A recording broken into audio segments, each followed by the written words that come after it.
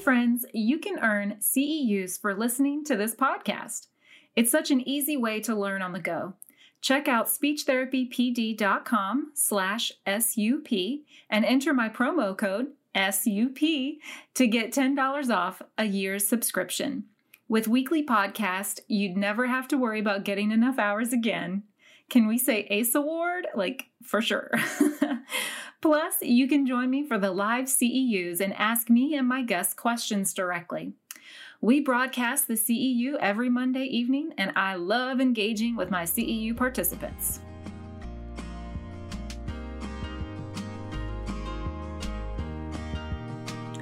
Hello, this is the Speech Uncensored podcast, your unvarnished look into the medical speech and language pathology field.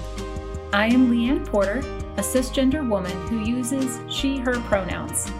Today's episode is a thoughtful examination of how to prepare voice clinicians to support speakers along the gender spectrum. Today is a unique episode where I have 3 guests instead of 1. It is with utmost pleasure and honor that I introduce you to the wonders of Christy Block, Leah Hellu, and Sandy Hirsch. Listen up, friends, because we are in for a treat. We are also navigating some sensitive topics, but you can be assured that you have 3 experienced and savvy captains at the helm. And let me tell you guys, I am so here for this. I'm really excited. So let's get into it.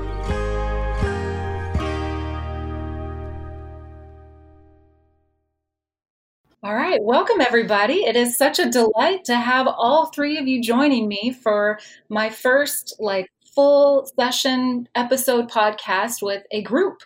And this is really thrilling. I'm super stoked to have each one of you joining me, and I'm really excited to learn more about our topic today. So I don't want to give anything away because I want you guys to have all your thunder. I don't want to steal any of it. So let's just dive in and begin with some introductions. So, Christy, would you like to start us off? Sure. Hi, everyone. My name is Christy Block, and I'm a cisgender woman, and my pronouns are she, her. And I'm a clinical speech pathologist and owner of New York Speech and Voice Lab in New York. That's a private practice, sole practitioner. And I have a background in various areas of communication. I spent about 10 years in linguistics and English as a second language before I became a speech pathologist in 2002. My clinical focus has been voice disorders and now support for gender diverse speakers. And I'd like to say that I feel very lucky and honored to be serving the trans community. And I am so grateful that I get to continuously tinker on a daily basis with my long-standing interest in language and gender equity for all. Hooray. So when I'm not seeing clients, I'm writing or speaking or teaching on the area, as we will hear from Leah and Sandy, that they do much of as well. And recently I've been involved in the World Professional Association for Transgender Health and their subsidiary USPath, training in their Global Education Initiative. Excellent. Thank you. Okay, and so now we're ready to go over to Leah. Hello, my name is Leah Hellu. I'm also a cisgender woman, and I use she, her pronouns. I'm an assistant professor at the University of Pittsburgh and also a voice specialized clinician. And at this stage in my career, my job is very heavily research focused, so I guess I'll start there. At the broadest level, I study mind-voice pathways in basic, translational, and clinical science paradigms. And my research in the interplay of communication, identity, and stress dovetails really beautifully with my interests as a clinical voice pathologist. And my interests there are in so-called functional voice disorders. I'm putting those in air quotes. And of course, voice and communication for people along the gender spectrum. I've done some research specific to the trans population, but really my research is relevant to everyone irrespective of their gender identity. And work with trans and non-binary people is something I first started in 2002 under the mentorship of Joan Regnell at the George Washington University. And I've just never stopped. It's always somehow been woven into my clinical existence. It's just too cool. And I found that I kept building these mini practices in trans voice and communication. I was in Southern California and then in DC. And then finally, when I landed in Pittsburgh, it was at the UPMC Voice Center, where I was able to plant more of a lasting seed more formally. And much of my work otherwise has been pretty grassroots. I spend an inordinate amount of time badgering local institutions to change their bathroom signs from Five Guys to, major hospitals in my area, doing a lot of informal and pro bono training and mentorship to other clinicians, especially if they have intersectional identities, curating a referral database of providers and moderating an online group for speech pathologists and vocal coaches and other related providers who are interested in voice and communication along the gender spectrum, and then helping to facilitate some useful programming through that venue. I think that's about it. I'm sure that was like the really brief summary points. I'm sure all of you had to work really hard to cram your incredible experience down into like a tiny little soundbite to give people just an idea of the type of work that each of you three are involved in. All right. And so now let's transition over to Sandy. Hello, Sandy. Hello, everyone. I'm Sandy Hirsch. Thank you so much, Leanne.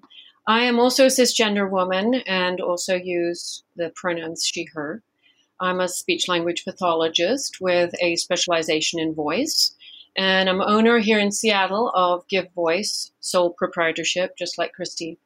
Right now I'm in my 30th clinical year and have really worked across all areas. I haven't done cradle to the grave, but I've certainly done elementary to the grave. I've worked in inpatient and outpatient rehab in hospitals, and I've worked in home health and hospice and clinics, as well as the schools.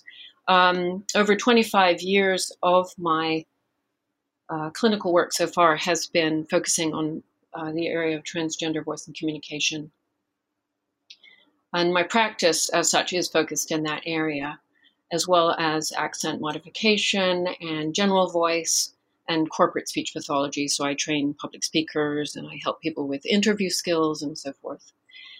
I'm also co-editor and author of all 3 editions of a textbook on voice and communication therapy for the transgender and gender diverse client.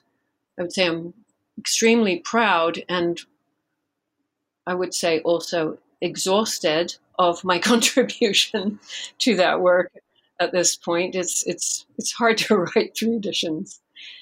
I've also contributed articles for special interest groups for ASHA and contributed to media. I've presented nationally and internationally on the subject of transgender voice and communication at the community and professional level. And I'm an active member of our local gender center here in Seattle, the Ingersoll Gender Center, which actually happens to be the oldest one in the country. I'm a member of a women's business exchange, and when I'm not working, I sing in 2 choirs, and I also sing jazz on my own.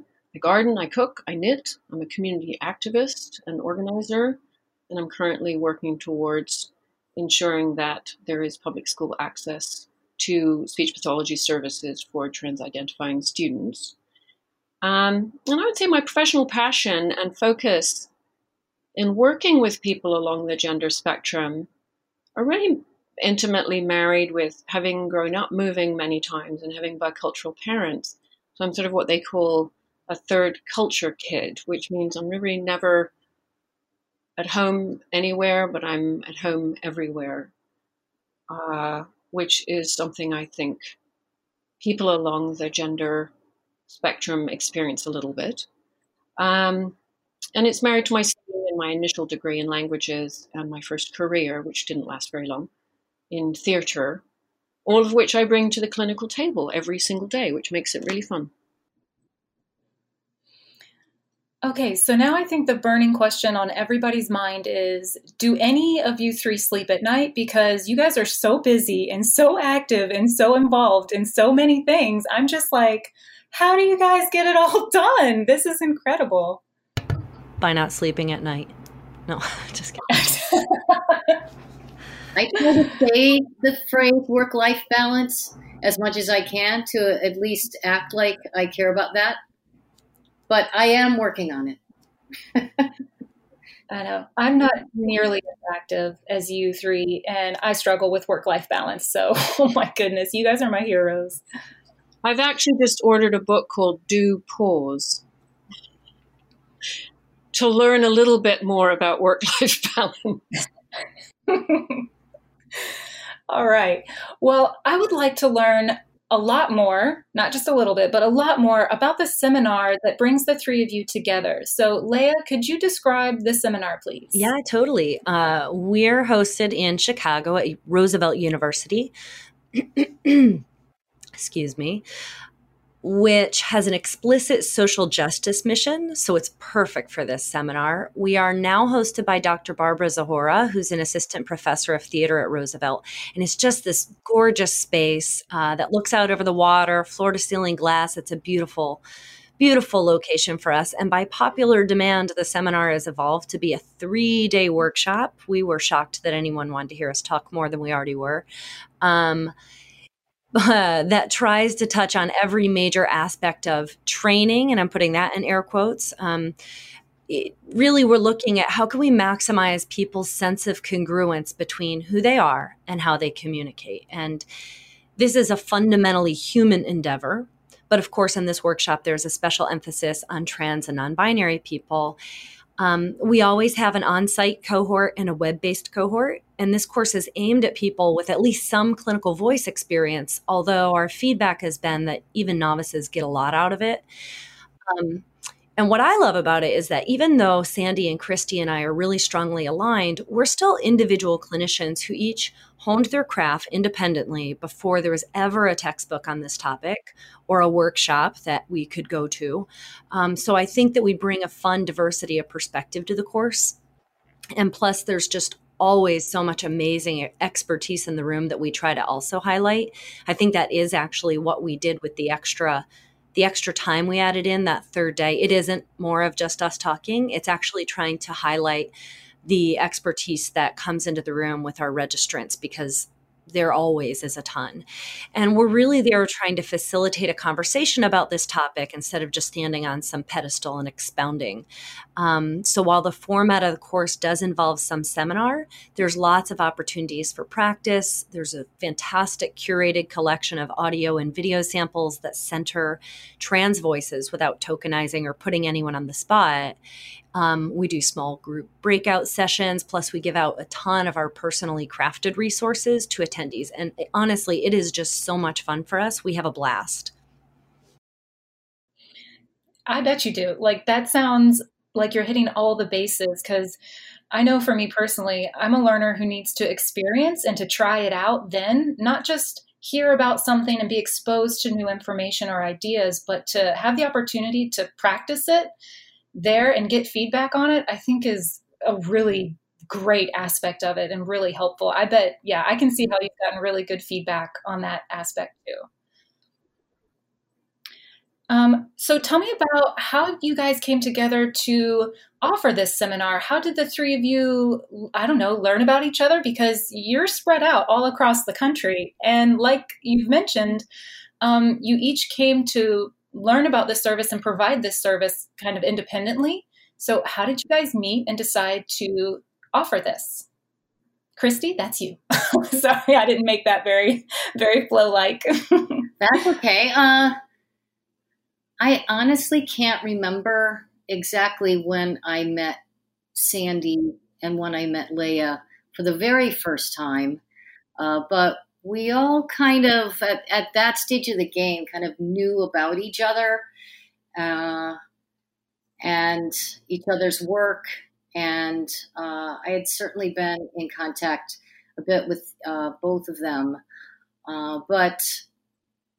And they got together first to do this course together. And I attended their 2-person course in 2013 when they came to New York. And it was just fantastic. They had a boatload of clinical ideas and big open hearts, and they were fun. And after the whole course was over, we were having drinks, and I was telling them that I had been planning on doing a similar course myself on my own. And I had asked them if they would be interested in joining forces. And fortunately, they liked the idea. So they brought me on, and I think we've been doing 3 since then. We've done 3 together as a threesome.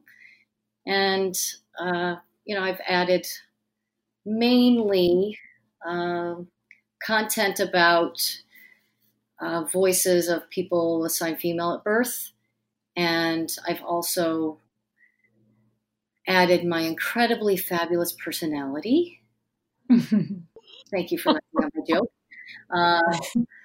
I'm adding a joke because I do want to bring out the fact that Sandy and Leah really are funny, and I'm pretty funny, and we're pretty funny together, and we really work together well. It's been such a great time, and amidst all of the content, I'm happy that we've gotten good feedback from people that we try to keep it light and fun when we can. All right. That's awesome. I really like the idea, Christy, that you just, went up to them and you told them, I'm interested in doing a course just like this. How about we join forces? Because I really like to promote that message that, we are a community and we can band together when we have like goals in mind. And then that makes us stronger, makes us better. So I think that's really cool. I didn't know that. That's awesome. All right, so now we're moving on down. Let's go to Sandy. Sandy, can you tell me the purpose of this seminar? When people sign up, what are they expecting to get out of it? And then what are you guys expecting people to get out of it? Like, what is your purpose for it? Yeah, it's so great to be asked this question because we have to think about how to describe what we're doing. And because the small and big picture purposes are so obvious to us and maybe not to everyone. So I'm really grateful that you've asked that question. When I taught a 2-day course by myself by invitation from another colleague in 2007, and the purpose at that time was really simple, which was to go to upstate New York and teach a group of about 20 clinicians how to do voice and communication therapy with transgender people. And then when Leah and I were invited actually by a colleague, Jan Potter Reed, to teach together in New York in 2013, I would say that the purpose was similar, although I think our broader view and questioning of what we were actually imparting about voice and identity and personal communication paths, which I'm certain Leah will discuss in more detail here, I suspect she will, started to develop more at that point. And then when Christy joined us, we set certain long-term goals. There was really relatively little access to voice and communication services for people along the gender spectrum at the time. And we wanted to train enough clinicians for there to be more access to skilled clinicians who could provide safe and sustainable approaches to voice and communication modification. In other words, to sort of doing this, as Leah says, in air quotes, to decrease the winging it quotient in the work. when we hoped for a minimum 5 experts in every state of the US. And I will say we have vastly exceeded that goal in our trainings, but the need continues to increase exponentially, so our goal keeps growing. We also wanted to develop a course that would educate people as best as we are able, honestly, as cisgender women, about how to overall support the individual personal needs of people along the gender spectrum.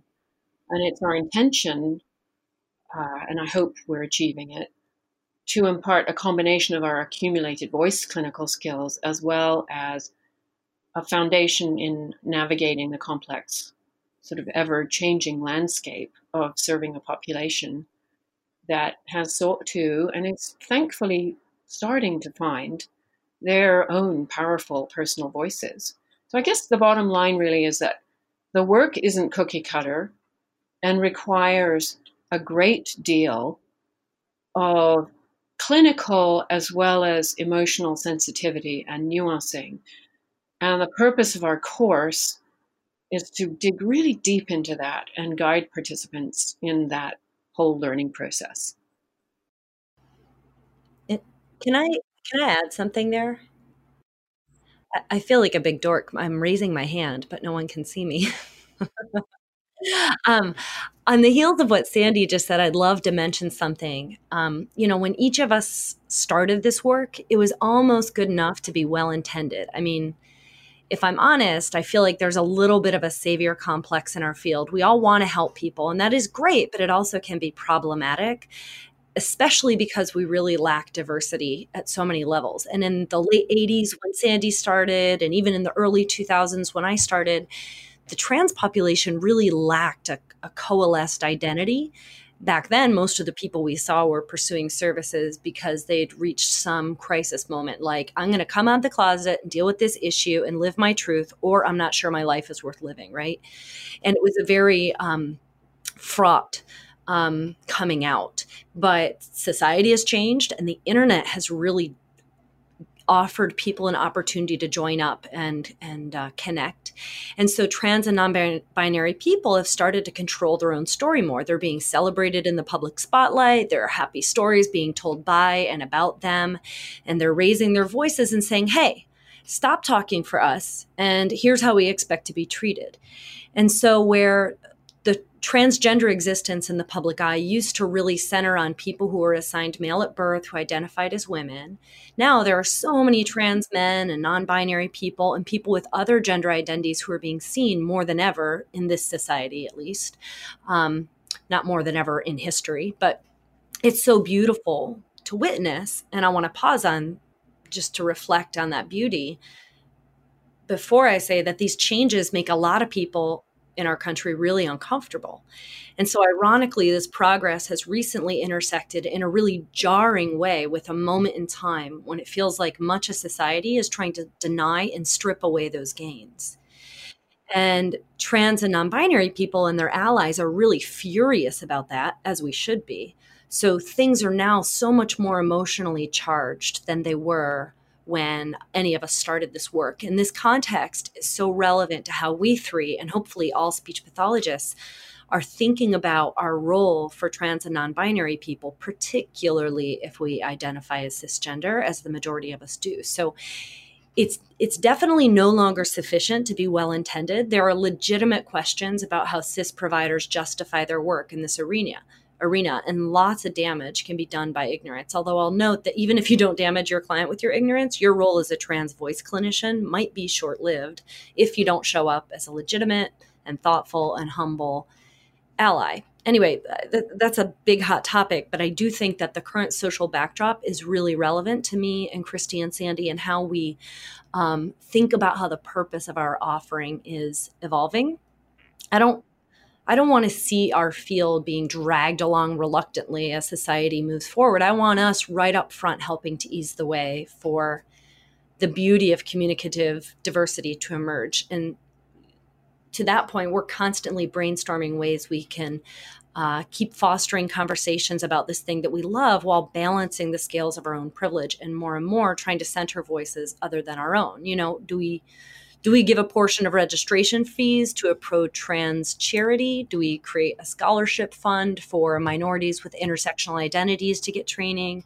Do we bring in new co-speakers, even though the three of us are already enough cooks in the kitchen? For sure, we could maybe play like rock, paper, scissors and give one of us the boot every year to bring somebody else in.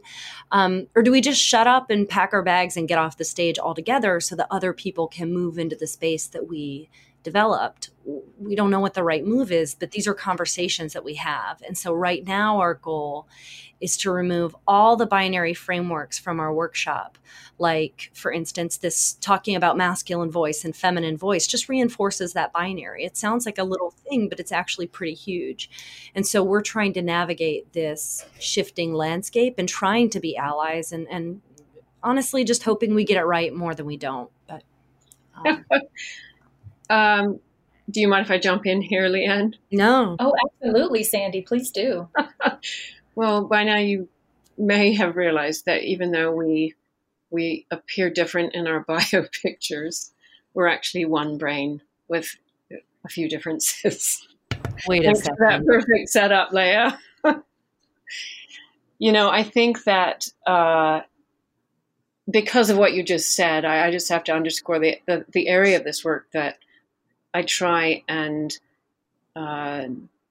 highlight the most in the workshop, and the area of the work that I think really most passionate about right now in working with trans and non-binary people is providing them with very, very specific acoustic tools in order to play their instrument in whatever way they want. And I have clients who come to me with 3 or 4 vocal goals and want to develop a voice for multiple scenarios in order to honor the many facets of themselves. And they ask me, is that possible? And I say, absolutely, let's get to work once we've established our goals and necessary benchmarks and so forth. And so as Leah said, what we're trying to do is sort of help ease the way for that communicative diversity rather than continuing to talk about a binary paradigm. I just love that communicative diversity that you use there, Leah.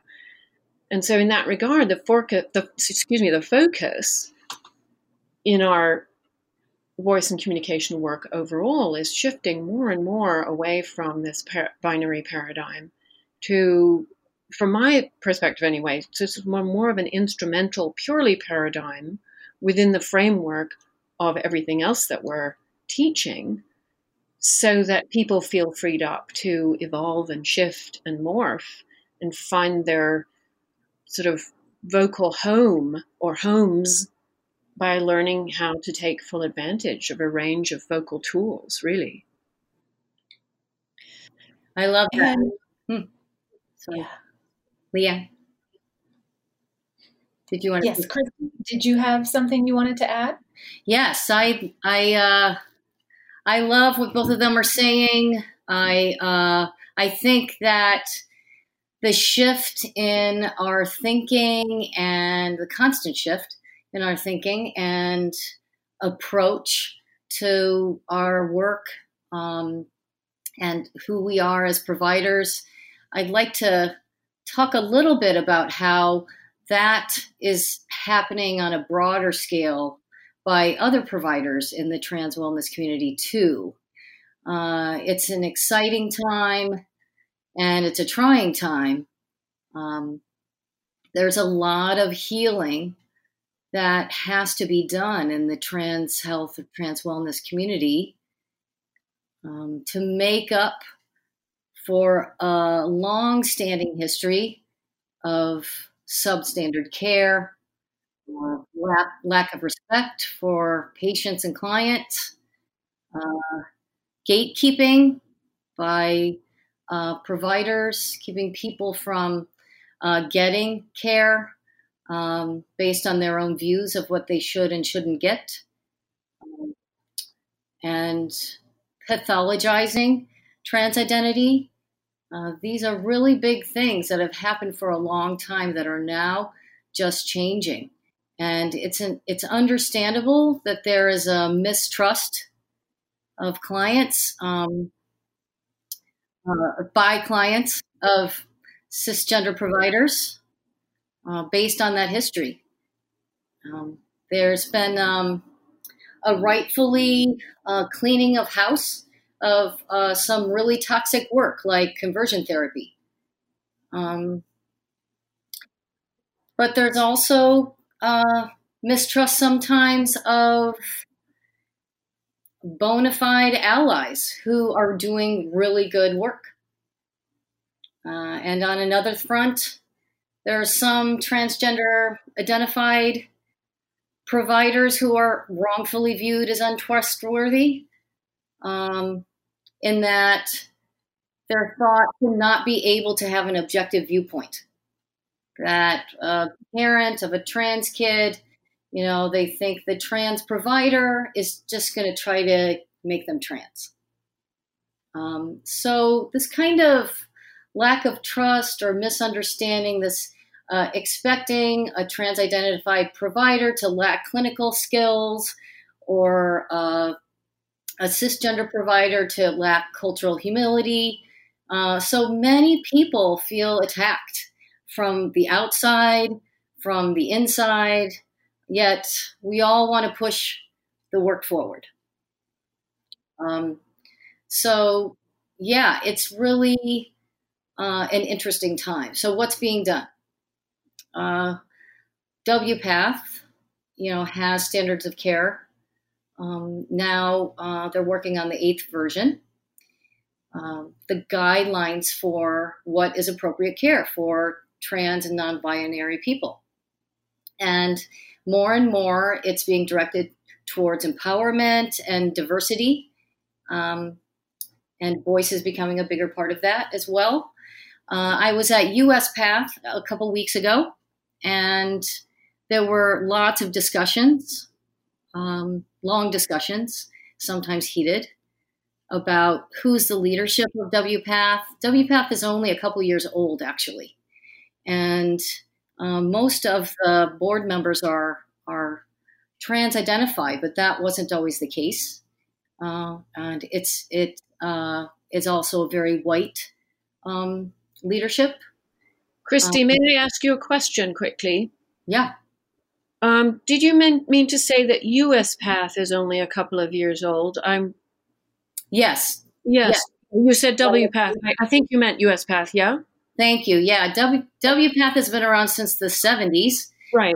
It's changed its name somewhere along the line, but thank you for that, Sandy. Yeah, USPath. WPATH is this, it's interesting that trans health started as this worldwide thing, and it's now becoming more regional in terms of leadership. And so now there are these regional subsidiaries, and USPath is now one of the smaller regional groups. And one, I think it's safe to say, one of the more forward-thinking groups so far. So included in that were these discussions a couple weeks ago at the conference about how to always have the programming be affirming care for trans people. That's hard to believe that has to be discussed at this point, but it is. It does. Or efforts to bring in the forefront how to help the people who are most at risk in the community, and how the conference should be run, how to make it affordable, should there be a community board? What should USPath be just a provider organization? And should the conference be just science-based, provider-based, or should it be about lived experience? So just the idea of what is the conference, what is the group about? And I think it's like that because it's just about being inclusive. So I'm mentioning all of this because I think it's important for us as voice clinicians to understand how a lot of the same thinking is going on all around us. by other providers. And it's so good to learn what other providers are thinking and doing, and people in the community that we might not be face to face with. And then how do we fit in? I think one of the biggest issues right now in that context is creating a bigger voice for voice in the trans health community, teaching other providers about what we do. It's an ongoing struggle that I personally have been trying to chip away at. So that's what I have to say. All right. Christy, I just have one question. You mentioned pathologizing trans identity. Yeah. Is that right? Yes. Can you describe and explain that concept? That's kind of the first time I'm hearing each of those words put in that context. Yeah. Well, it's the idea that transgender identity is a disorder or a problem, and as opposed to just a different way of being normal, a different way of experiencing life. And so that intervention for somebody is really about helping them navigate their daily lives and deal with the stressors associated with their identity. And it's not within, but it's the stressors that other people bring to the table in interpreting people and mistreating them. And of course, there's the whole sensory, physical aspect of being experiencing your body and your identity in this incongruous way. And that is all about reshaping and transforming instead of fixing. Okay, thank you.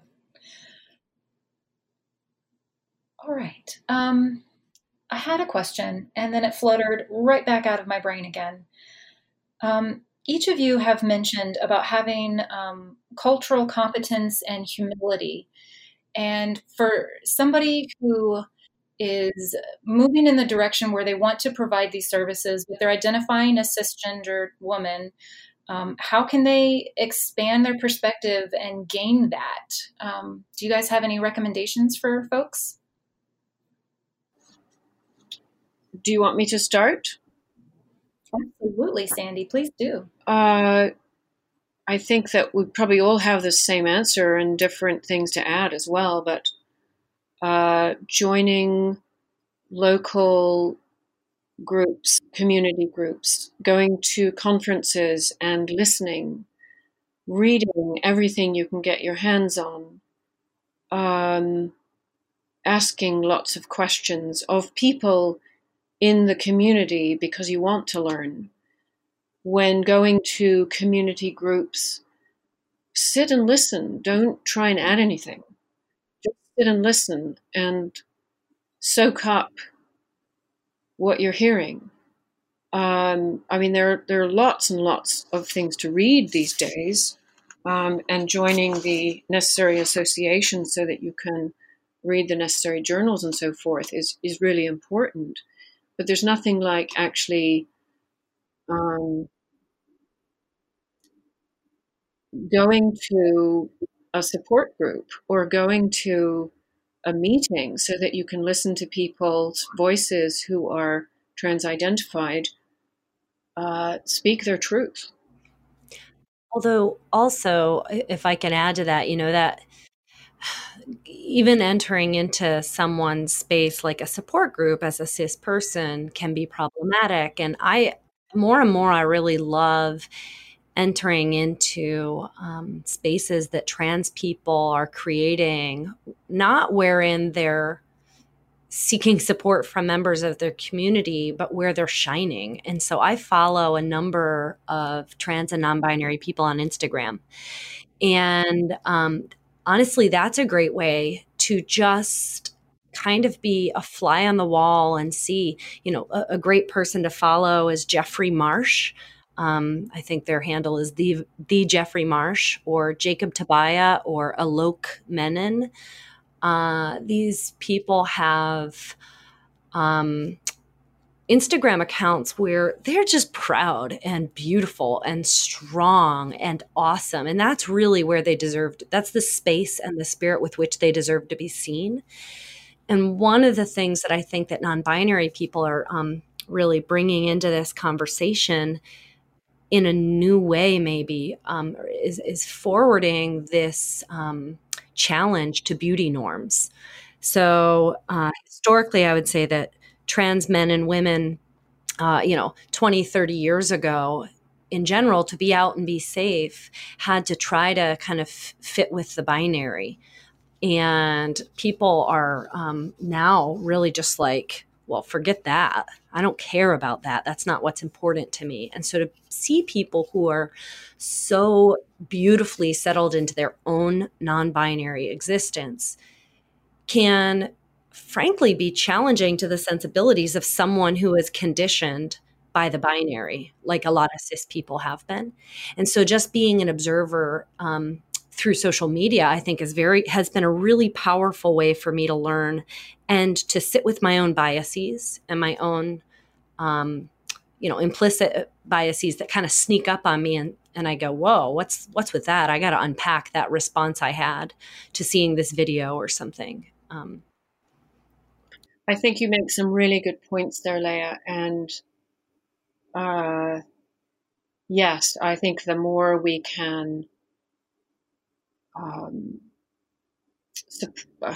not just support, but be aware of art and writing and music and all aspects of the joy, the better we will all be educated about the everyday living and the evolution of where we are. Living in Seattle, I am lucky to be able to witness people living however they want to live, everywhere, just walking down 4th Avenue on my way to work.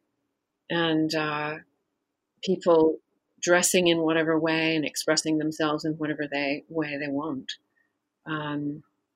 That's a good point. And, I want to go back to what you said about entering the support group space. You're absolutely right. And I used to go to support groups more than I do now. And because I'm part of the consult group, which is professionals, many of which are trans identified, that's another way that I continue to learn. There are so many avenues if you start going down them, and doors to open and ways to learn, as you pointed out, Leah. Yeah. I'd like to add to that. Yeah, I really think that there's no excuse at this point. There is so much information now. Books, films. I mean, they're not all great, but they're getting better. Following people on social media, community conferences. The biggest way that I started getting involved in the community is an enormous community conference near me called Philadelphia Trans Wellness Conference. And community conferences are so great to learn about, all the different kinds of services that people can get access to, but also being in these, going to talks that are about lived experiences and the kinds of discussions people are having amongst themselves. And that's been the one place at the Philly conference that has been an integral part of my education. And I continue to try to be a part of that every year. And I know Sandy's is Gender Odyssey, and we all have our pet conferences we like. But I'm happy to say that I'm seeing more voice clinicians in Philly, but we want more. Show up. I wanted just to take a moment to highlight a really fabulous project that's been ongoing for a number of years now up at the University of Victoria in Canada, called Moving Trans History Forward. And that was developed by a colleague, Aaron DeVore, who's a trans man. And he's a chair of the only specialized, individualized trans chair in a university in the world, actually, at this point. And it's a really fabulous resource as well that is run and attended by 98% people along the gender spectrum. It's a really fantastic resource. Thank you. I'll be sure to try to look up some information on that and post that in the show notes so that people can go there and kind of find all these amazing resources and ideas that each of you have provided, so that if they're interested in learning more, then they can keep digging deeper into this topic. So thanks. What else would you guys like to cover today? Any other important points that were on your minds to share? Are we just wrapping up now at this point, Leanne, do you think? We're getting close to that point. Yeah. We have a little bit of time. Did you have any burning questions? Well, way back when you were describing how you're shifting away from talking about, achieving a feminine voice or a masculine voice, you're leaving the binary. Can you give some more specific examples of how you've shifted that when you're discussing it in your seminar, or I don't know, even with your own patients that you see who come in there and maybe they're like, hello, I would like a feminine voice. And you're like, well, let's talk about the gender spectrum. Like, how do you guys take that? What is that in, reality? Yeah. So to clarify, that's a goal for our upcoming workshop, is to see if we can go through our materials and strip away as much of the binary as possible in terms of reinforcing, okay, we're going to talk about trans men, and then we're going to talk about trans women, for instance. We're just kind of feel like we're ready to try to move past that. I had a client tell me several years ago, and it really resonated. It was a great learning moment for me. She said she didn't identify as trans. I would have referred to her as a trans woman. And I said, "Oh, you don't? That's so interesting. Can you tell me more about that?" And she said, "Well, trans is these prefix that you cis people add on to the word woman to clarify that I'm not your kind of woman. I'm not the same as you. I'm different." And she said, some people want to wave a trans flag for themselves and other people don't. I don't. I just see myself as a woman. I don't see myself as trans. You see me as trans. You need to clarify the broader you. Society needs to clarify that I'm this kind of woman. And it hit me over the head like, yeah, duh, of course. And it started really making me wonder, really inspect for myself, how am I reinforcing the binary? How am I contributing to some of the challenges that I, as an ally, as I'm trying to be an ally, I'm trying to help minimize those challenges, but it showed me a blind spot in my own thinking. And so, the stuff that I imagine we'll try to do away with is stuff that does reinforce the binary, as opposed to just talking about, listen, there are tools in your tool belt, and we do already talk about it this way. I think we just want to be perhaps more explicit in our modeling, that we don't have to frame everything within a binary framework. But there are tools in your tool belt. Sometimes there is value to you in being highly feminine, and sometimes there's not. Sometimes there's value to pulling out more traditionally masculine or stereotypically masculine behaviors, and sometimes it's not. And if you have them all in your tool belt, then you can pull them out and mix and match as you need. And that's really what's important, if that answers your question. Yeah, I like what Leah said about tool belt, and it's not that we are able to do away with people's perceptions, where we have to manage other people thinking about feminine and masculine, and what they're expecting people to behave like. It's more about staying away from the idea of the feminine voice, the masculine voice, one way to do this, one way to do that, and no other ways. And thinking of how it intersects with all of the various roles we play. What's our age? What's our job? Who are we talking to? All of the different factors that come into play in a communication situation, and just becoming strategic about how you're communicating in that way. In what way does gender play a role in situation X versus situation Y? I feel like thinking of the binary is more just thinking of things in a static way that is really not how communication works. Yeah, absolutely.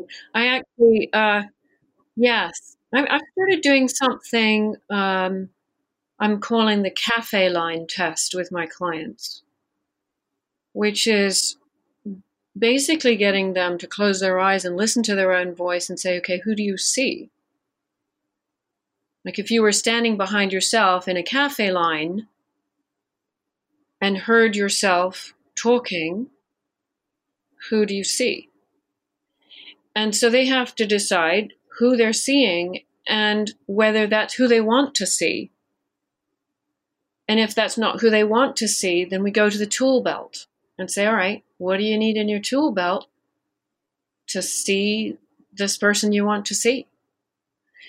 And that kind of takes away the question of the binary or non-binary as well. It puts it more into the full spectrum of communication and context and mood and time of day and who we're talking to and so forth. But it also puts the client completely in the driver's seat in terms of them taking responsibility for what it is they want out of their communication. And it has helped. Some of my clients have said, having to do this exercise has helped me clarify what I actually want in my communication. I'm so glad you mentioned that, because that whole idea of equipping your client to get in the driver's seat and to take ownership over the process that they're embarking on with you is huge. That's how I feel like clients make progress. So, okay, well, we are at time. So now we are 100% ready for our wrap up. So is this where Christy has some parting thoughts, or each of you have a closing statement or concept that you want to share with our listeners today? Well, I'll just say something really briefly. And that is, I think we've tried to convey the many delicate threads that run through the tapestry of our work, when we're doing voice and communication, training with people along the gender spectrum. And that we truly do bring all of our humanity and all of ourselves, clinically, creatively, and artistically, and by now politically and socially to this particular table. And it's endlessly rewarding, and there's never a dull moment. So thank you so much. What do you think, Christy or Leah? Well, I think it's clear that we agree. The three of us agree on so much of this, and are coming from even though we all have our own experiences, we're really approaching this in the same general way. So I feel, and I think it's probably safe to say it's true for Leah and Sandy too, that what's driven me in this work is the idea that society has put us all in this unfair position of managing gender. And, you know, I say unfair to mean not always accurate, and also creating different levels of power dynamics between groups of people, women and men, women more than men, trans people more than cis people. Some much more than others. And how do we each relate to this issue? How do we relate to it as people, as humans, as clinicians? I think helping speakers along the gender spectrum is about facilitating resilience. How do we do that? We help them manage these gender expectations, these unfair expectations, and try to deal with all of those possible microaggressions that we ourselves have been through or cannot possibly imagine. There are some commonalities and there's some major differences that we need to respect. So I think as the field moves forward, I try to guide my own thinking and leadership. And Leah and I and Sandy and I, we've all talked about this, how, we want to just do the best job we can as providers and allies. And I feel no matter what identity or lived experience a person has, we all have a potential to be a great clinician, but it takes a huge amount of work. And, so much clinically to learn, and being culturally humble. And to get there to a point where you think, okay, I've got it, got this.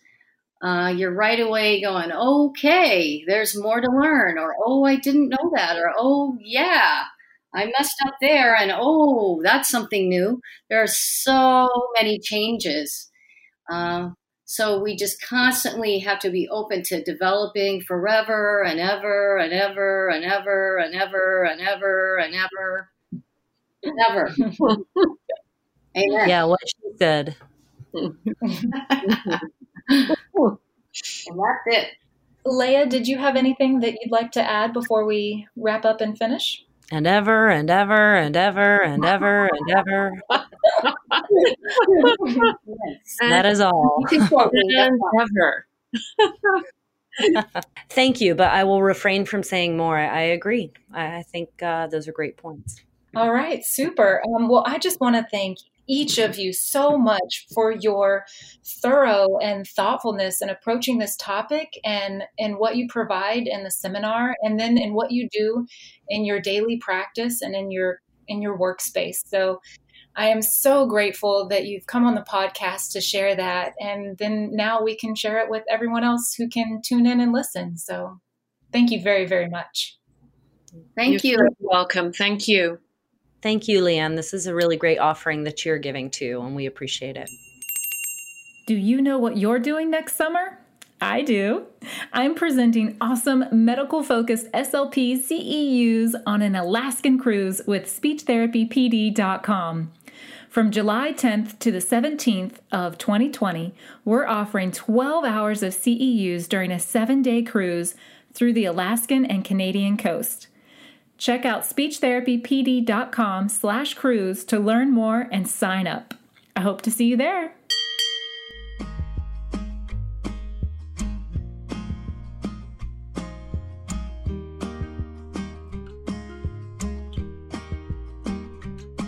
The show notes at speechuncensored.com are available for your perusal with links to the resources mentioned by Christy, Leah, and Sandy. And once again, a huge dose of gratitude to my 3 incredible guests for their passion, eloquence, technical knowledge, and compassion. It was a real treat to coordinate this episode with them and get the opportunity to shine a light on the work that they're involved in. Next week's guest on the Speech Uncensored podcast is Marisha McGordy of the SLP Now podcast. If you work in the peds world or school-based setting, then I think it's a pretty good chance you've probably heard of her, especially since she's the host of the popular SLP Now podcast. Marisha is coming on this podcast to talk about transitioning from the medical field to the pediatric or school setting. Can you believe? Why would anyone leave our treasured medical setting? But seriously, it happens, and I want to equip you with tools to make that transition with as little pain as possible. Hence, Marisha. It's been a little while since I've thanked listeners in a specific geographic area, and it's time for me to do that again. And today's shout out goes to Germany. Yes, the whole country. Deutschland gets all the glory today because they're listening and learning in a second language, or third, or fourth, and that just blows my mind, friends. So mad props to my bilingual and multilingual international listeners. Also, it's Germany and not like all the other umpteen countries with listeners, because Germany has the highest percentage of listeners whose primary language is not a version of English. So, Guten Tag. Oh wait, what's thank you? Why can't I think of thank you in German? I feel like I say it all the time. Maybe it's Gesundheit. No, that's the word I'm thinking of. That's not thank you. Obviously, that's not thank you. Okay, so anyway, now it's time for you to get out there and nourish and flourish. I think you're incredible, and the work that you do matters. I'm so proud of the positive impact you have in your patients' and clients' lives. Thanks for listening.